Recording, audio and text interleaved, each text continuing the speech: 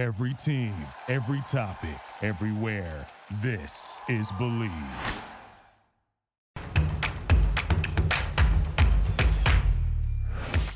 Hello, everybody, and welcome into episode 4 of The History of, presented by the Believe Podcast Network.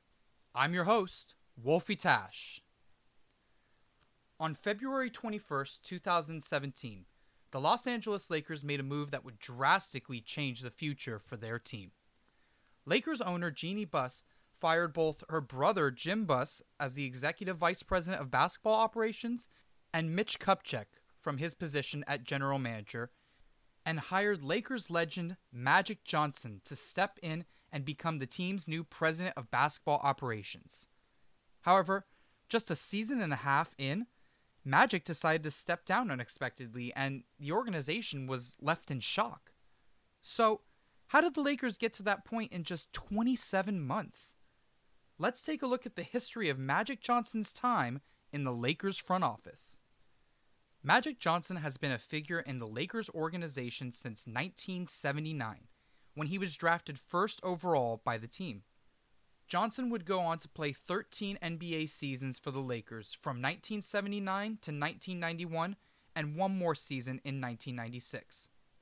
During that time, Magic put together a Hall of Fame career, averaging 19.4 points per game, an NBA record 11.2 assists per game, and 7.2 rebounds a game, while collecting 5 NBA championships, 3 MVP awards, and 12 All-Star appearances during his career. In 1994, 2 years into his first retirement, Magic bought a 10% share of the Lakers and became a minority owner of the team.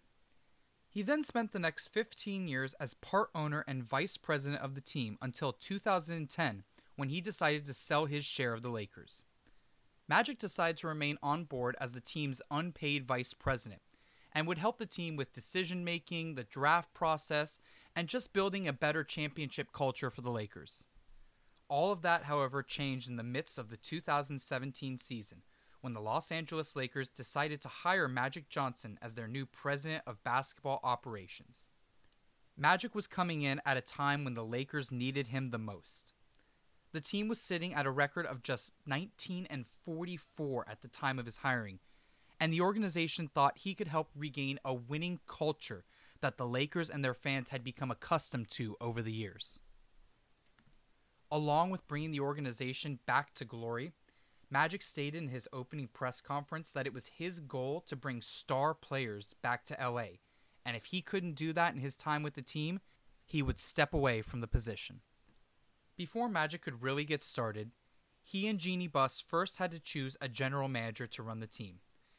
After a lot of great candidates showed up, the two decided on hiring Rob Pelinka, the former agent to Laker legend Kobe Bryant.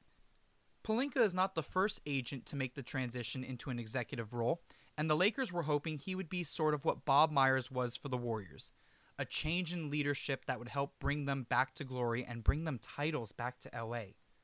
With Pelinka finally on board, he and Magic Johnson sat down and got to work. The 2017 season ended with the Lakers finishing at a 35-47 record. However, the team was very happy with the play of a lot of their young stars. Number 2 overall pick Lonzo Ball had a solid rookie season, but it was the play of number 27 overall pick Kyle Kuzma that impressed the Lakers the most. Going into the offseason, the Lakers had 4 young stars, all under the age of 23, who looked like they had the potential to be in this league for many years to come. However, both Magic and Pelinka knew that as good as their young stars were, they were not going to get over the hump without at least one megastar on their team. They shifted their attention to the biggest fish in the free agent pond, and that was LeBron James. LeBron James was becoming a free agent for the first time since he returned to Cleveland after leaving them to go to Miami and win championships. So it was a really big deal that LeBron James was on the open market, and Magic and Pelinka were willing to do anything it took to bring LeBron to LA. After months of negotiations and meetings, on July 2nd, 2018, LeBron James signed a 4-year, $153 million deal with the Lakers. And fans everywhere were kind of split on the signing. While some fans rejoiced having the best player in the league on their team, many quickly bashed the Kings, stating that he would never be better than Kobe and that he would never truly become a Laker. Regardless of what the fans thought, Magic was happy that he was able to lure a big-name free agent to Los Angeles, and not just any big-name free agent, the biggest free agent you could possibly bring in. And he was excited to get to work on finding new star teammates to pair with LeBron. However, throughout the rest of the offseason, it seemed like the other big-name free agents were kind of trying to stay away from the Lakers as much as possible. Paul George decided to re-sign with Oklahoma City, thinking he had a better shot at a title with Russell Westbrook than he did with LeBron. And the Spurs, who have been rivals with the Lakers for the last 2 decades, of course did not want to trade their best player to the team. So they shipped him off to the Eastern Conference in Toronto in exchange for DeMar DeRozan and a first-round pick. So Magic was kind of left with no big superstars to sign and decided to kind of make a weird kind of team, I guess. Maybe this could have been a super team. I don't know. But instead of those big-name free agents, he signed JaVale McGee, Rajon Rondo, Lance Stevenson, and Michael Beasley to join the team. It was not exactly part of their plan to bring these 4 players in, but the Lakers made do with what they had, and they knew they had a strong core of young players, along with reliable veterans and LeBron. They figured they could compete and maybe even snag a 7 or 8 spot in the West this year. At the start of the 2018-2019 season, the Lakers looked pretty good, to be honest. They played pretty well together, and at some points were showing signs of being a playoff caliber team, while Magic and Pelinka worked behind the scenes to try and make the team better. However, on Christmas Day versus the Warriors in Los Angeles, the Lakers' worst dreams came true, and LeBron James was being helped off the floor after suffering a groin injury, an injury like he had never suffered before in his entire career. Without LeBron on the floor, the team quickly began to fall apart, losing 12 of their next 18 games.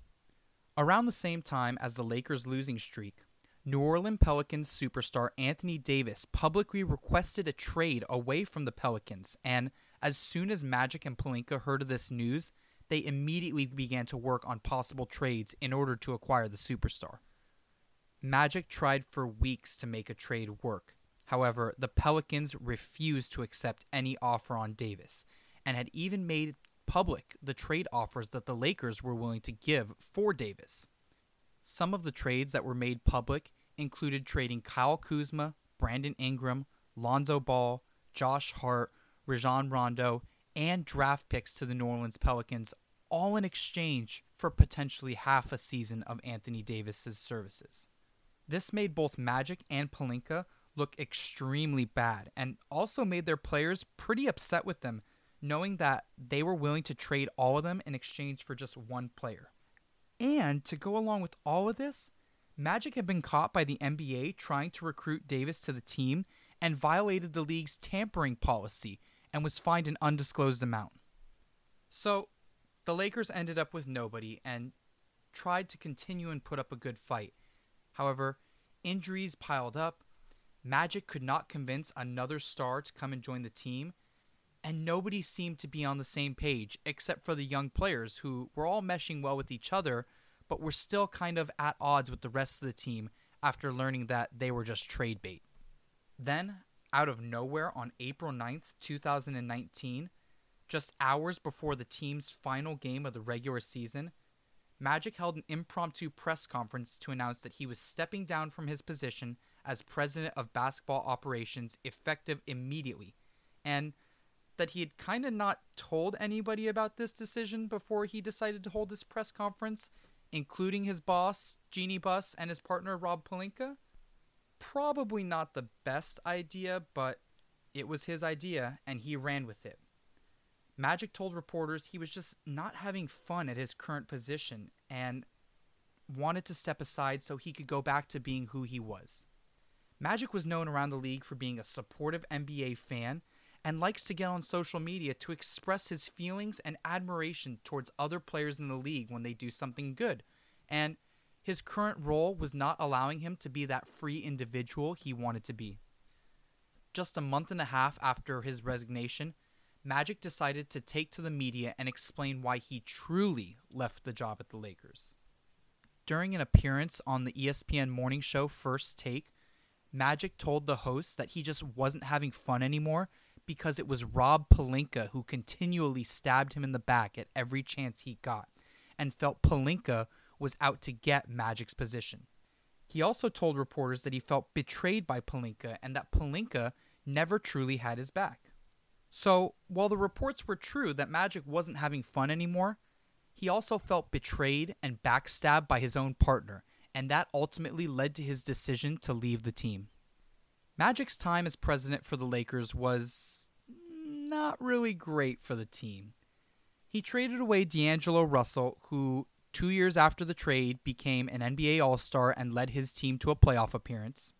He let Julius Randle walk in his free agent year, and Randle went on to average 20 points and 8 assists the next season, and ultimately brought in a group of players that weren't even good enough to help LeBron get into the playoffs, let alone win an NBA title. But Magic will still always be loved by the franchise and the city of Los Angeles because of what he's done for Los Angeles basketball. Now that Magic has come out and said his piece and felt like he's gotten everything off his chest, he can go back to doing what he loves, being an owner of the Los Angeles Dodgers and the Los Angeles Sparks, an entrepreneur with many great business ventures, and an ambassador to the NBA to help bring the game of basketball to everyone around the world. Maybe one day Magic will get another chance at being president or running a team, but for now, maybe he should just stick to Twitter. Thanks everybody for tuning in this week and listening to the history of Magic Johnson's time in the Lakers front office. Be sure to check out the next episode of The History Of, coming out next Friday, and check out all the other great podcasts on the Believe Podcast Network. I'm Wolfie Tash, and you've been listening to The History Of, presented by the Believe Podcast Network, LA's #1 home for sports podcasts.